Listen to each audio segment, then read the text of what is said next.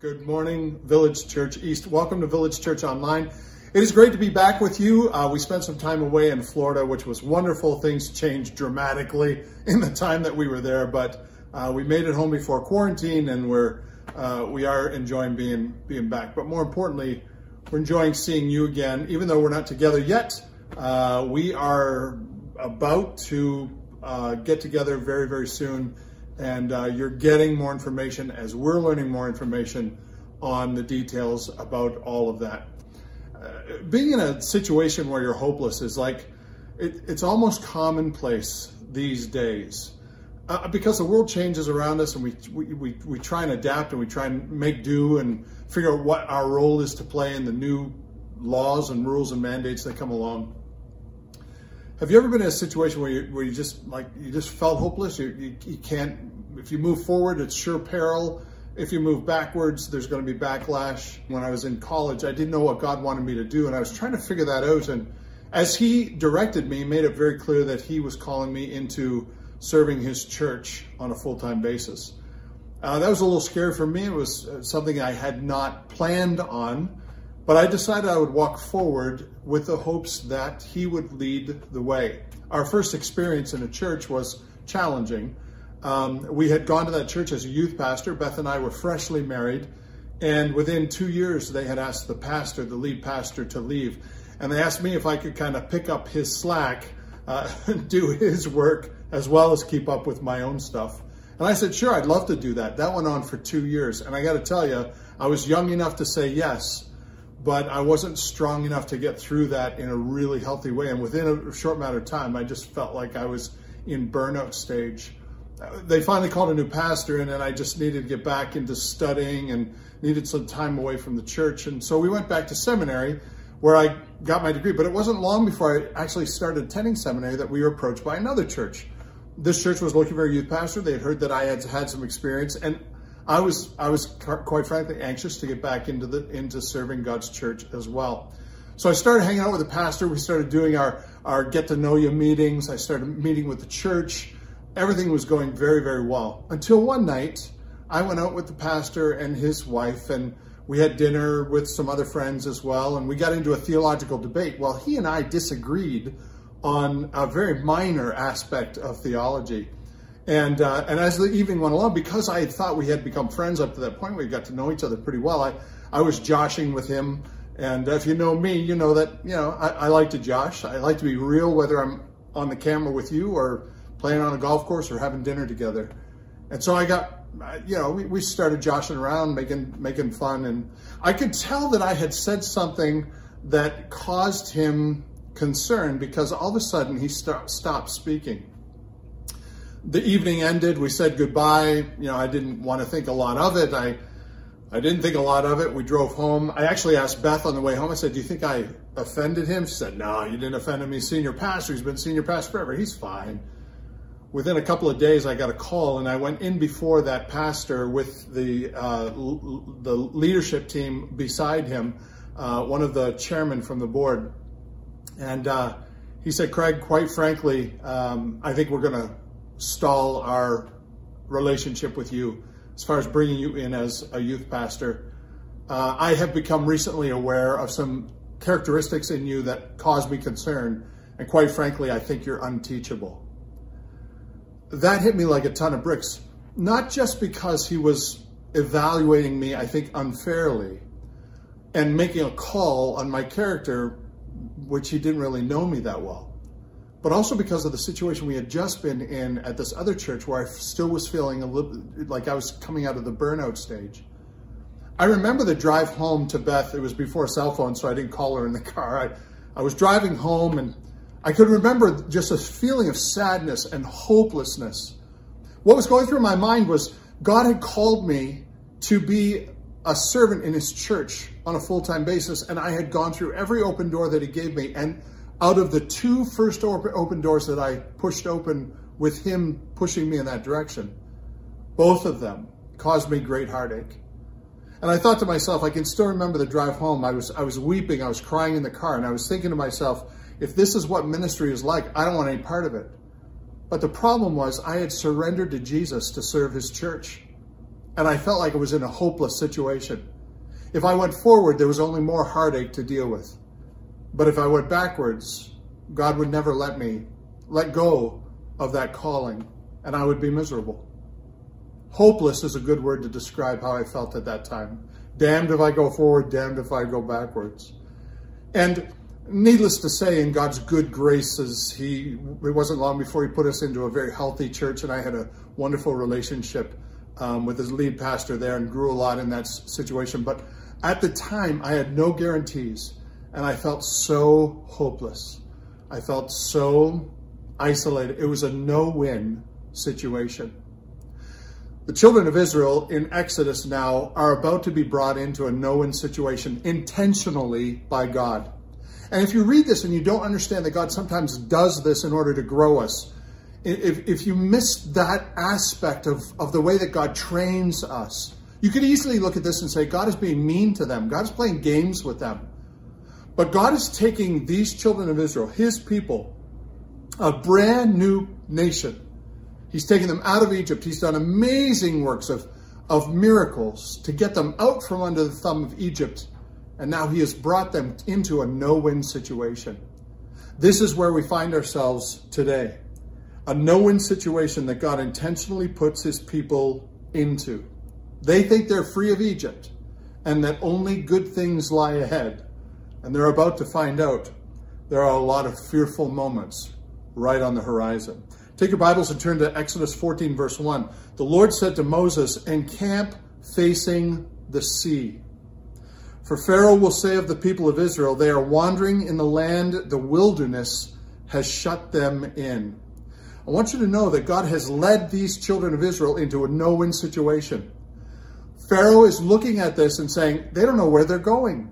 They are shut in by the wilderness. They've walked straight into a trap.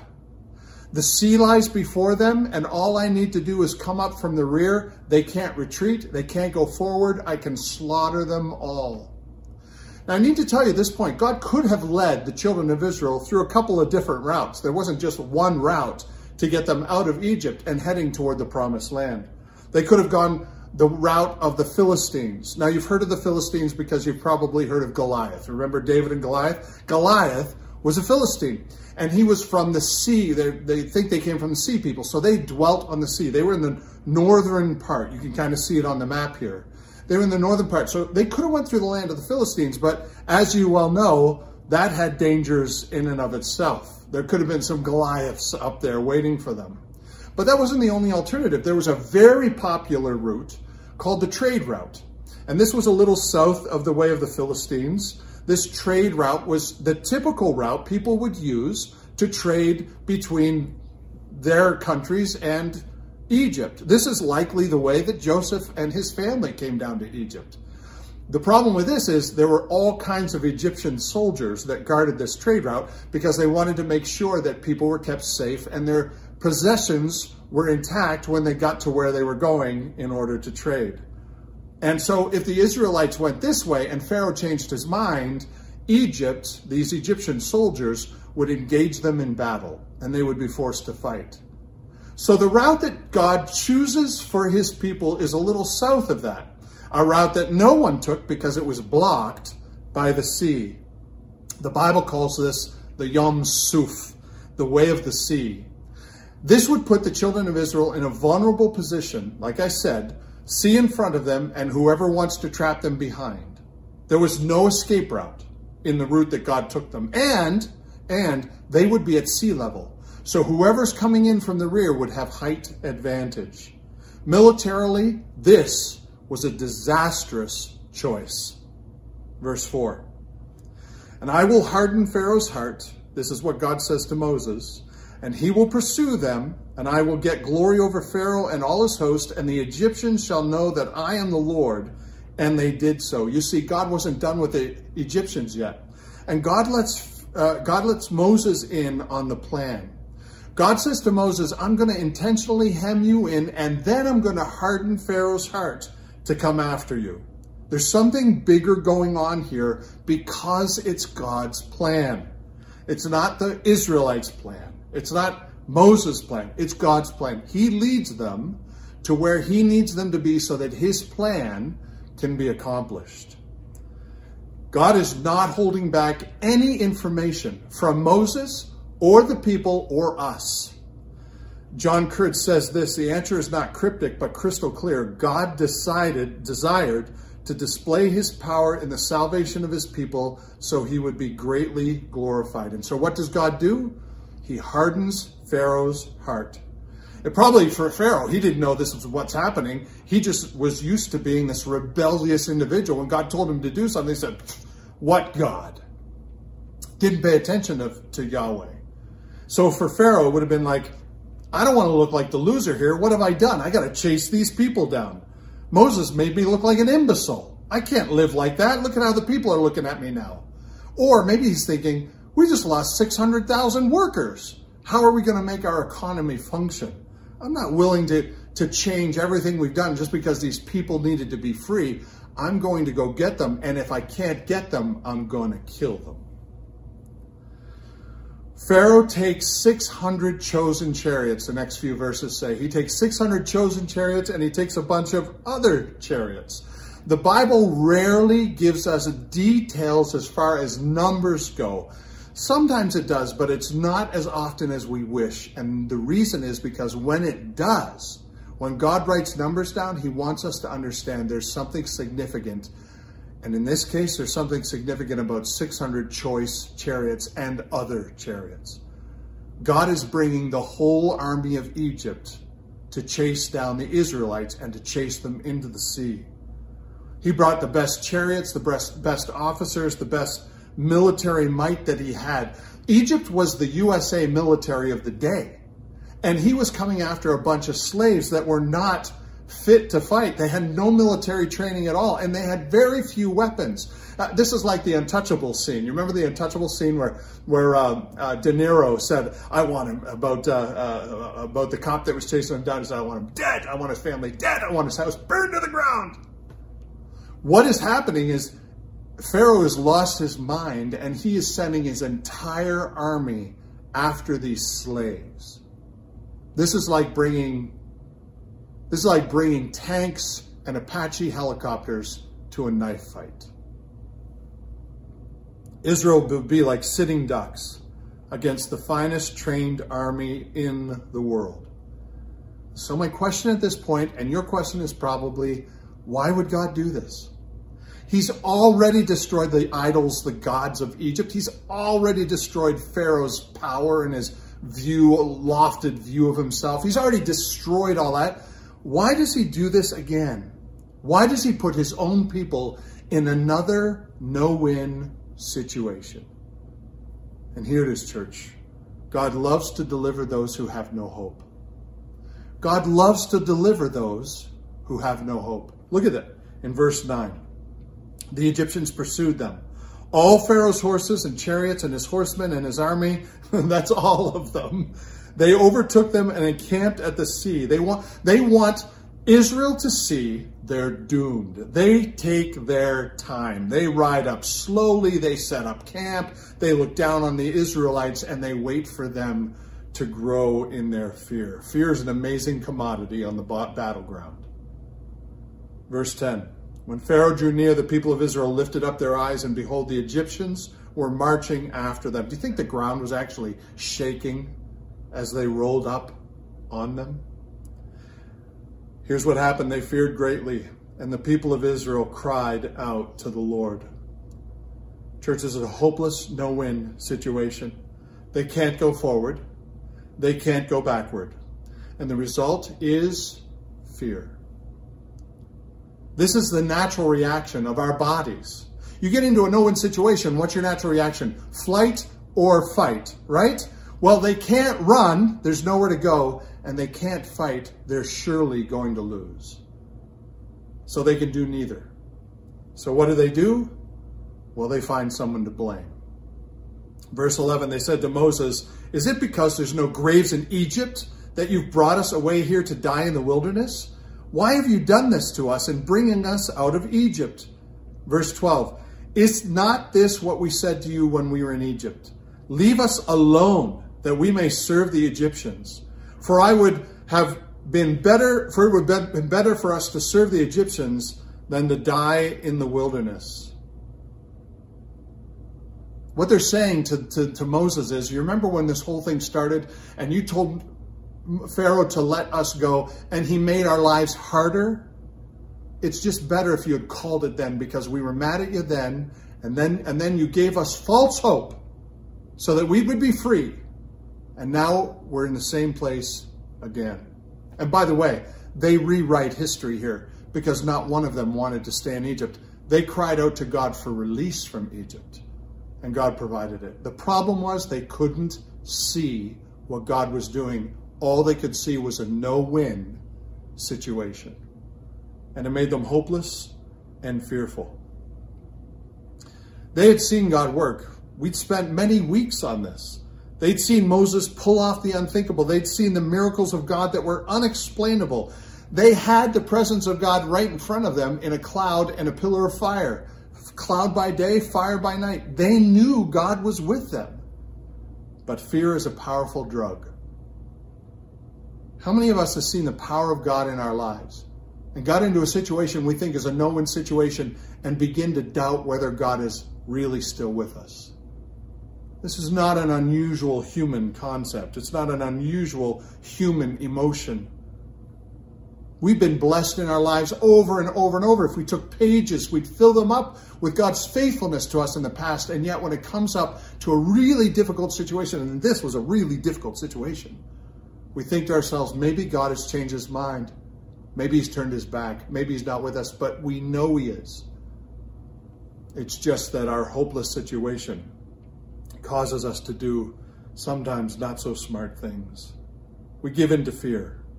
But God never changes his strategy, church. God loves to deliver those who see no hope. This is what he loves to do. Verse 13, Moses said to the people, "Fear not, stand firm, see the salvation of the Lord, which he will work for you today. For the Egyptians whom you see today, you will never see again. The Lord," verse 14, "the Lord will fight for you, and you only have to be silent." Moses is giving them a rousing speech in face of certain disaster, but he doesn't hone in on their abilities. He hones in on God's abilities. Remember, he says to the people, God is working a great plan. He started this a long time ago. He keeps on working in our lives. You just have to be still. Don't fret. Don't allow frenzy to take over. He uses three particular ways of saying this. He says, "Fear not." No, I know this is a reasonable response, Moses says, but don't let fear win. God is still fighting for you. God has not lost his place in the story of your life. Number two, stand firm. Don't turn back. Don't throw your hands up. God has brought you to such a time as this. Go all the way with him. And number three, see the salvation of God. See the salvation of the Lord. This is pure gospel. The word here used is Yeshua. Do you know what Yeshua is? You ever heard that word before? It's a Hebrew word, Yeshua. Do you know what Jesus' name was? We say Jesus because that's our English vernacular, but Jesus in the Hebrew is Yeshua. This is Jesus' name. Why? Because the angel Gabriel told Mary, call him Yeshua, for he will save his people from their sins. Brothers and sisters, church, listen, God is all about saving those who have no hope. This is the crux of our gospel. Moses is not giving these guys a pep talk. Moses is giving them the gospel. God will fight for you. God is a God whose business it is to save those who see no hope. This is what Jesus does for us, church. This is how we begin our relationship with Jesus Christ. We recognize our sin is taking us to very bad places and an eternity apart from God. And we cry out to God and we say, save us, Yeshua, save us. And Yeshua, the one who saves, comes down, enters our lives, and brings us hope. Not because of anything that we can do. We're in a no-win situation. But because of what Jesus did on the cross of Calvary. By the way, This sit there and watch what God will do doesn't mean sit there and do nothing. Look at verse 15. The Lord said to Moses, why are you crying out to me? Because the people cry out to Moses, Moses cries out to God, and God says to Moses, why are you crying out to me? Tell the people of Israel, go forward. Lift up your staff, stretch out your hand over the sea, and divide it. The people of Israel may go through the sea on dry ground. Apparently Moses himself was feeling hopeless. He didn't see a way out of it either. Remember, we have heard the story lots and lots of times. We know what's going to happen. They have no idea. Stay faithful, God says to Moses. Stay faithful. You can still trust me. Walk to the sea. Get your arm up. Open that sea. Get the people moving. Be silent doesn't mean stay in your basement and play video games and wait for God to make your life great. Be silent means be faithful in what God has called you to do and be ready for when he calls you to move. You see, we're just afraid that God has lost control of the situations. But God says, I didn't make any mistakes. You're right where I need you to be. I didn't make a mistake in bringing you to the sea. You think you're hemmed in. Just watch what I will do. God's answer to our frenzy is don't be afraid. Stay where you are. You don't need to do anything, but remain faithful in your calling. Peter went through this when he was in the boat. Remember that story? Peter with Jesus in the boat.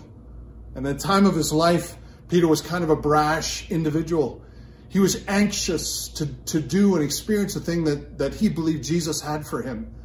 A storm came up. He's in the boat with the other disciples. They're in fear of their lives. Jesus comes walking out on the water. Don't tell me Jesus doesn't have a sense of humor, right? Jesus comes for a stroll in the middle of the storm on the water. Peter sees it. All the guys in the boat see it. They think it's a ghost. And Jesus says, don't be afraid. It's me. Peter's amazed, as the rest of them are. But Peter said, if it's you, call me, and I want to do that too. Let me walk on the water. Jesus said, come on out. Peter walks on the water with Jesus. But you remember what happened? He took his eyes off Jesus and he feared. And he began to drown. He began to fall into the water. You see, when he took his eyes off Jesus, he felt like he was in a no-win situation. And sometimes we look at Peter and we get really down on Peter for doing this. But I want you to know, Peter at least did something. Peter at least tried to be faithful. The people that just sat down and did nothing never got the experience to walk on the water. They watched Peter walk on the water. I wonder how many times in their lives after that they thought to themselves, stupid. I should have got out there too. You see, when you don't know the end game and it seems unfixable, followers of Jesus Christ need to remember he is in control. He doesn't forget about us. He doesn't lose place on the pages of our lives. Faithfully practicing kingdom ethics always, and remembering that God will fight for us. This is what Psalm 46:10 means. Be still and know that I am God. Stillness before God doesn't mean frenzied sinfulness, frenzied fear. It means quiet faithfulness. What do we normally do in the face of hopelessness?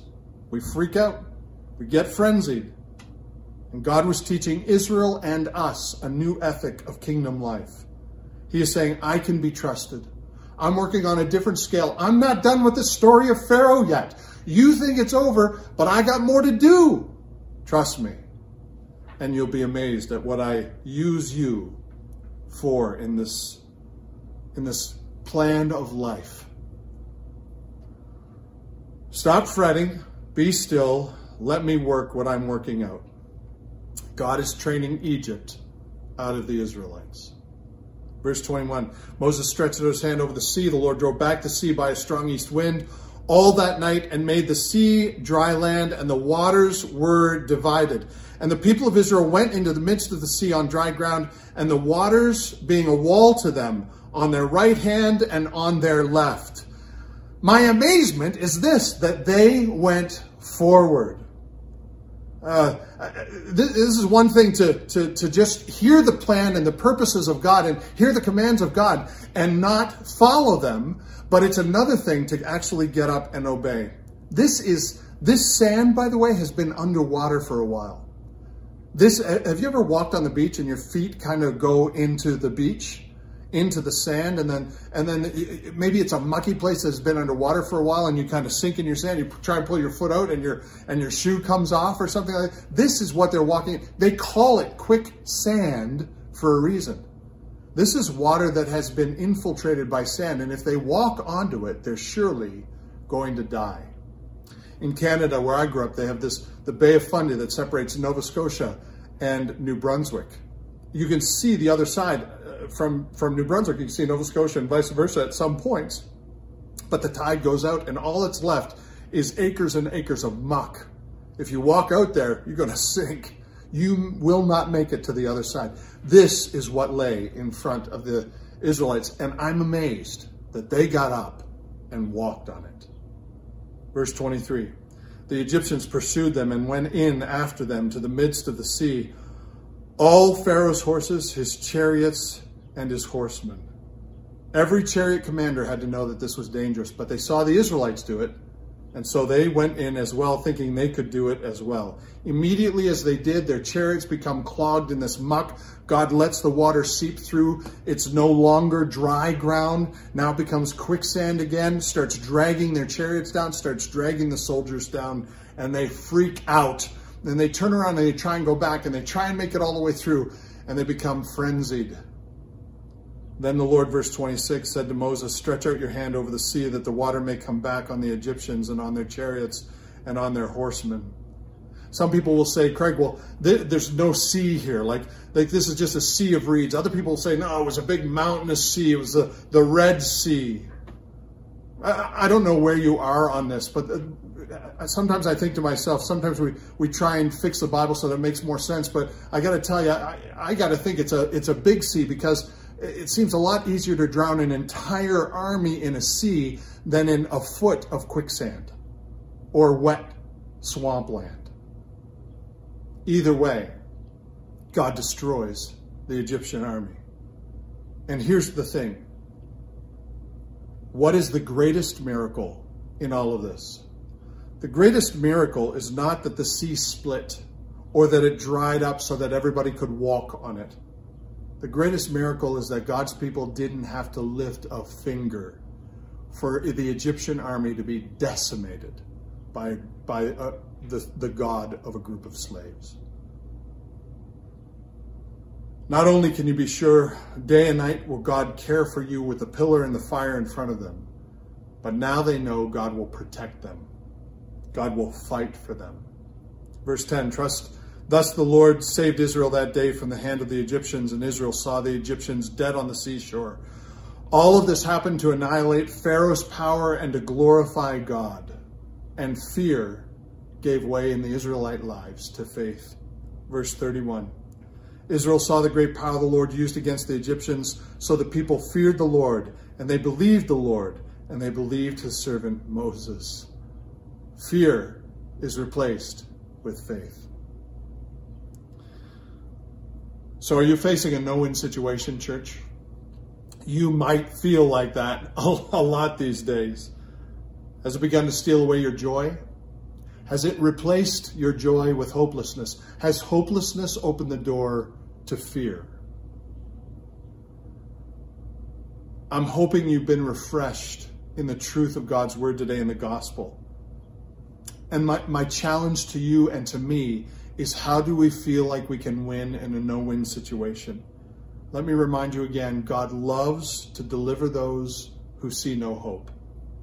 Rest in this good news, church. God wins. It was hard for Israel to believe when they were hemmed in at the sea. They were fearing, they were fretting, they were complaining to Moses. They had been released with their families, walking by their sides, their firstborn saved from the angel of death, and now they were going to die at the sea by the hands of the Egyptians after all. But in one day, things changed incredibly. And keep in mind, church, this was a night crossing. This was not during the day. These people in their fearful mode would have to trust God enough to get up and walk through this dry ground, this into certain death in the middle of darkness. But things changed in one day. God is watching over them, and God is protecting them, and God is fighting for them. And we know the same thing to be true for us today. Usually when it looks like God is losing, he's doing something great that's going to shock us. Psalm 73:26. My flesh and my heart may fail, but God is the strength of my heart and my portion forever. His means of salvation may not boost your bank account, but God always wins. Evil will be defeated. God will be the victor. We are simply called to be faithful. God loves to deliver those who see no hope. That is the message of the gospel. In fact, when you get to the end in Revelation 21, the last book of the Bible, it literally says in the last 2 chapters that God wins, God wins, God wins. God will be with us. He will be our God. We will be his people. He has passed. Old things have passed away. He's making all things new. Biblical writers constantly pull on this theme of hope in the middle of despair, hope in the middle of hopelessness, hope in the middle of no-win situations. When we read this, we are meant to find the same thing. This story of the Exodus, the Bible writers constantly pulled out of Scripture and said, remember, this is who God is. Jesus used this several times in his teaching. Hope in the middle of hopelessness, purpose in the middle of persecution, strength in the middle of suffering. When the first slaves came over, they were given a Bible. It was called the Slave Bible. And this Slave Bible, our typical Bible has 66 books in it. Slave Bible had 14 books in it. They redacted a bunch of books out of the Slave Bible because they did not want the slaves to have any hope of rescue. And one of the things they redacted from the Slave Bible was every story about the Exodus. Why? Because the slave owners didn't want to give false hope, didn't want to give any hope. You realize you have to take apart most of the Bible in order to portray a God who does not bring you hope. Why is this important? Why is this so important to us? Because Jesus loves to remind us, church, that he wins. John 16:33, I have said these things to you that in me you may have peace. In the world you will have tribulation, but take heart, I have overcome the world. You may be in a present situation waiting for the deliverance that Christ will bring you. Don't give up hope. Remain faithful in the little things. The Exodus story is a pep talk to remind us God has already won the battle. Through Jesus Christ's death on the cross, sin has been destroyed. Evil is pressed in on us on all sides. We are constantly feeling like we're at the Red Sea, but we need to think about it like we're victors already. Jesus has overcome the world, and so we too can overcome the world. Our victory is because he has already won the victory. Because he won on the cross, we, the Bible says, are more than conquerors. And so remain faithful. That's number 2. Be faithful in the middle of blank. Why did I put blank there? Because I don't know what you're going through. But I would encourage you, be faithful in the middle of blank. Whatever it is you're going through, put it in that blank. Don't be anxious about tomorrow. Don't give freedom to frenzy, because it will lead to an unfaithful heart. Don't let frenzied worry overcome you. Watch, stand firm, be still. These Israelites had a realistic reason to be frenzied. But remember, he's told them, and he tells us, he doesn't forget about us. He doesn't lose page on our lives. Frenziness should lead to despair, to deeper faithfulness, not demonstrations of despair. You see, God is training Egypt out of the Israelites, and God is training the world out of believers. Frenziness is what comes natural. We want to freak out. The solution to go against frenziness is simple faithfulness daily. It's easy to get lost in the frenziness of our world. The world constantly doesn't make sense. Don't you agree with that? Especially when you see the lid off crazy, like at certain times, like more than others. Especially when you read what people are saying online. it seems like the lid is off crazy. But the last thing believers should do is let their actions and thoughts be known in a way that mirrors Egypt. It's okay to make your voice heard, and we should stand up for justice, but don't let it lead you into a place where you mirror the world, not mirroring that which you've been taken out of. John 17, Jesus prayed this for us. I've given them your word, and the world has hated them because they are not of the world, just as I am not of the world. I don't ask you to take them out of the world, Jesus prays to the Father, but that you keep them, that's us, keep them from the evil one. As you sent me into the world, I am sending them into the world. It's not a mistake that you're in a world that seems a little crazy at times. But Craig, I don't see things changing. How am I supposed to deal with all these changes? Fight or flight. This is what comes natural, right? Fight or flight. Remember, our fight is not against flesh and blood, but against principalities, spiritual forces in heavenly places. Every time we post on Facebook and look like the world, we are going in a wrong direction. I need to make that really clear. No one has ever come to Christ by losing a debate on Facebook. This is not what God calls us to do. Our fight is not with the world. Our fight is within. The question is, can we bite our tongue? Do we need to repent? Do we need to analyze where we're at? Do we need to review what we've said? And are we loving always? This is what God calls us to do. Israel was ready to retreat in hopelessness and frenzy, and they would surely die. So they had nothing else to do but attack Moses.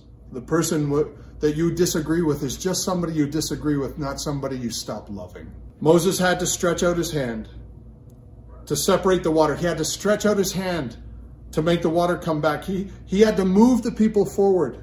Israel had to move into certain death in order to be saved. Let him do his thing and remain faithful. Love always, church. This is God's answer to our hopelessness. Let me pray with you. Father, reading this account of Israel stuck in a no-win situation with hopelessness reigning all around them reminds us, Father, way too often of where we feel like we are in life at times. Our natural instinct is to fight or flight. But Father, I pray that we would be able to be a light for Jesus, a light for you in this dark generation. Let us not engage in the tactics of Egypt so that we can make our voices heard, but let us quietly remain faithful daily, being your hands, your feet, your heart to those around us, and let us love others as you loved us. In this way, Father, let the church shine in a world that needs hope, but experiences hopelessness way too often. Use us, Father, to change the world for your glory. I pray in Jesus' name, amen.